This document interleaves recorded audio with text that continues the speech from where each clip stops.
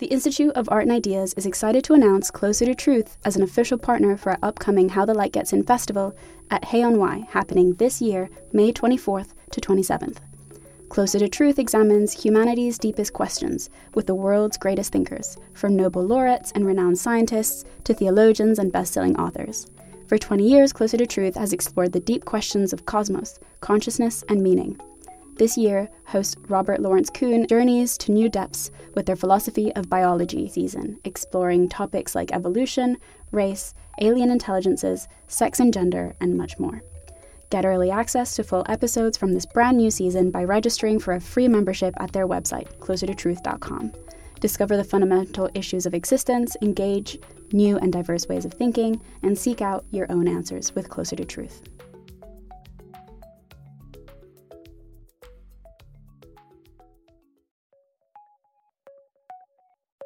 Hello, and welcome to Philosophy for Our Times, bringing you the world's leading thinkers on today's biggest ideas.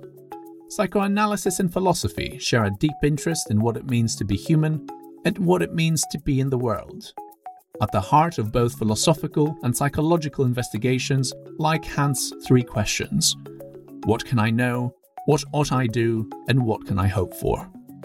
In this interview, Dr. Maria Balaska walks us through the connection between our psychological understanding of ourselves and our philosophical understanding of the world around us. She's a philosopher at the University of Hertfordshire, and her book, Wittgenstein and Lacan at the Limit, Meaning and Astonishment, brings together philosophy and psychoanalysis on the significance and the challenges of the experiences of astonishment. If you enjoyed today's episode, don't forget to like and subscribe on your platform of choice, and visit iai.tv for hundreds more podcasts, videos, and articles from the world's leading thinkers. It's now time to welcome Maria Balaska to Philosophy for Our Times. You started out as a practicing psychotherapist, and then you switched to philosophy. What made you shift careers? I'm not sure if I ever actually took a decision to shift careers. I'm not practicing anymore since I started my PhD.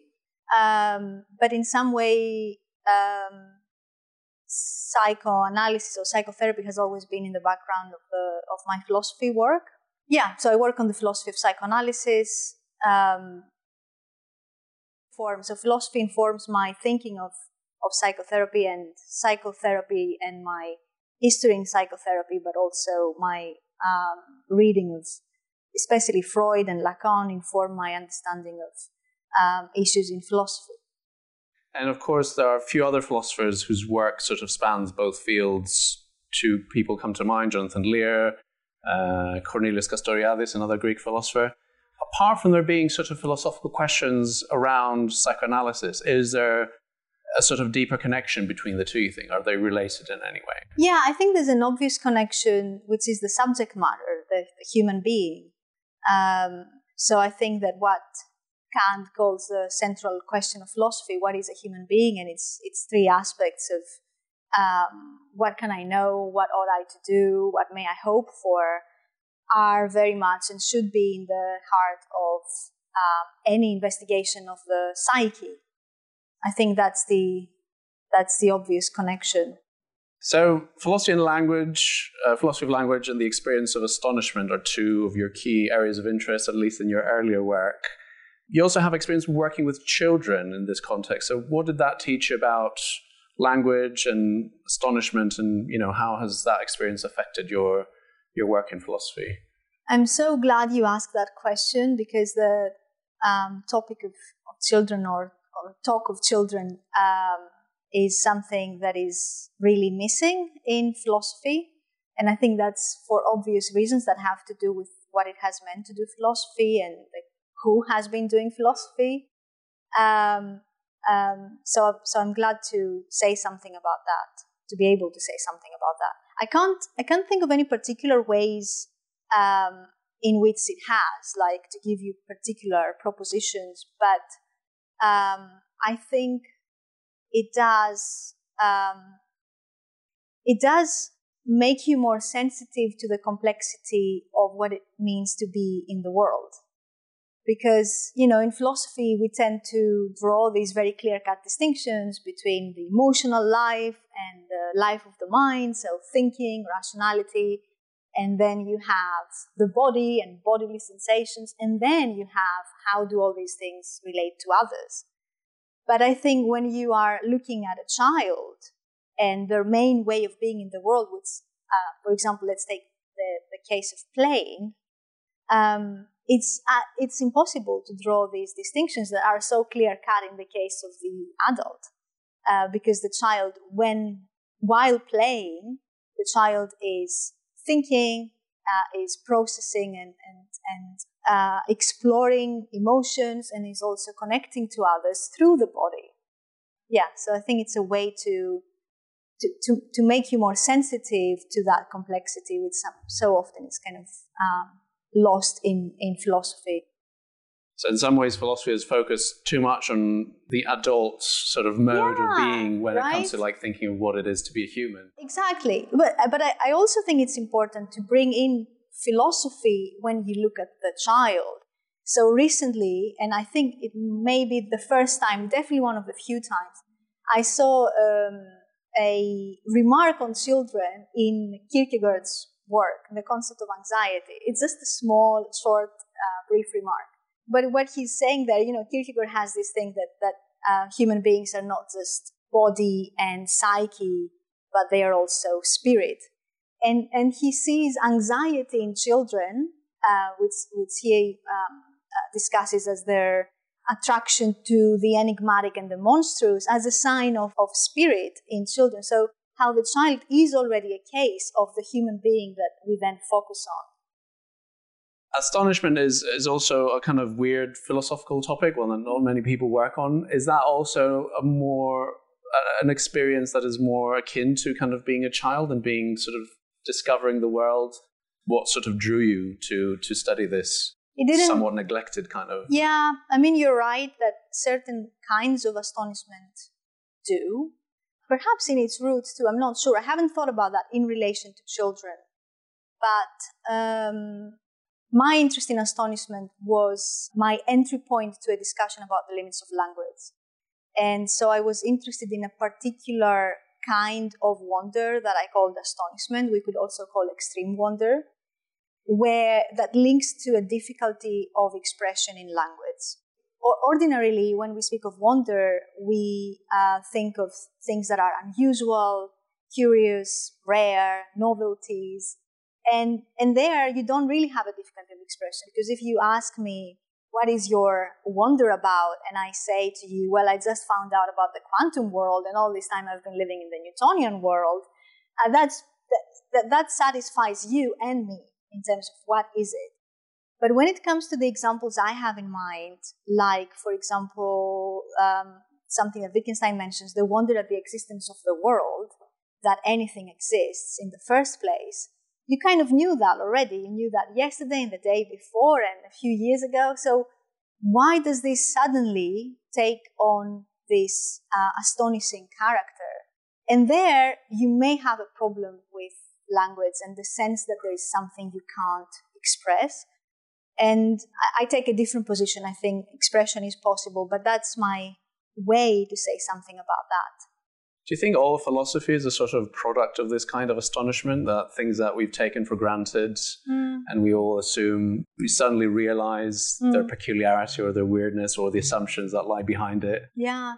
I mean, there's this phrase in the Theaetetus, right, that philosophy originates in wonder, that Socrates says. So I think you're very right that lies in the origin of philosophy. But of course there you've got an interesting tension, again, that has to do with what is that wonder? Is it wonder like the wonder we find in science? So is it a kind of aporia that can be solved by looking into things? Or is it a different kind of wonder that doesn't connect to answerable questions as wonder does in the case of science? Nature sort of is often something that gives us these kinds of experiences. And you're developing an interest in the relationship between humans and nature and the fact that we're kind of increasingly losing a connection with it. And how is that affecting us? And what have we learned from the past year of being sort of maybe trying to reconnect with nature as much as we can by going out in parks and things like that? I think one danger always when one talks about nature is romanticizing nature. So in some sense, I think nature has always been something that we had to fight against, that we had to shape so as to survive. So that was always the case. But I think there's something happening with modernity, and more specifically with not just with technology, but with the spirit of technology and the spirit of capitalism, which is that nature, like all other things, is just reduced to what serves our narrow interests. Like Heidegger says, it becomes the standing reserve, just ready to exploit for things for profit. I mean, apart from the very serious consequences like climate change, we all know that. I think it has a deeper kind of ethical consequence too, in terms of losing this relation to nature as other, and reducing it to something that serves our interests. And I think that's something important, and perhaps with I don't know, that's more of a sociological perhaps question, like perhaps with the pandemic there was a sense that something is lost on that level and need to return to nature as this other. So that's kind of moving in a different direction from how some people see it. So some people argue that, well, the problem has been that we see ourselves as separate to nature. Nature is there for us to use and kind of instrumentalize, as you say. And the solution to that is to remind ourselves somehow that we're also part of nature, that we're also natural beings and we're part of it, and therefore, nature isn't this other. But do you think, in fact, the right way to go is not to remind ourselves that we're also natural, but to kind of see nature as this kind of other, as you say? I think there is a way to respond to this by bringing both the things that you just mentioned as opposites, to bring them in as two sides of the same coin. Because I think that reminding ourselves that we are what I like to call earthlings, earthly creatures, is a reminder that we are conditioned, and therefore that things are other to us. And that part of what it means to be conditioned, part of what these conditions or this conditioning is the otherness of these things that we have to respond to. We think of language as important in terms of communicating our sort of subjective psychological states, our experiences. But at the same time, we're trying to do that through some kind of universal system in which we're trying to describe very particular, very unique types of experiences. Are the narratives that we give through language always true to those experiences? I would want to say yes, but I would need to clarify or make some of the words you mentioned, like the inner and language, a bit more complex than we usually tend to think.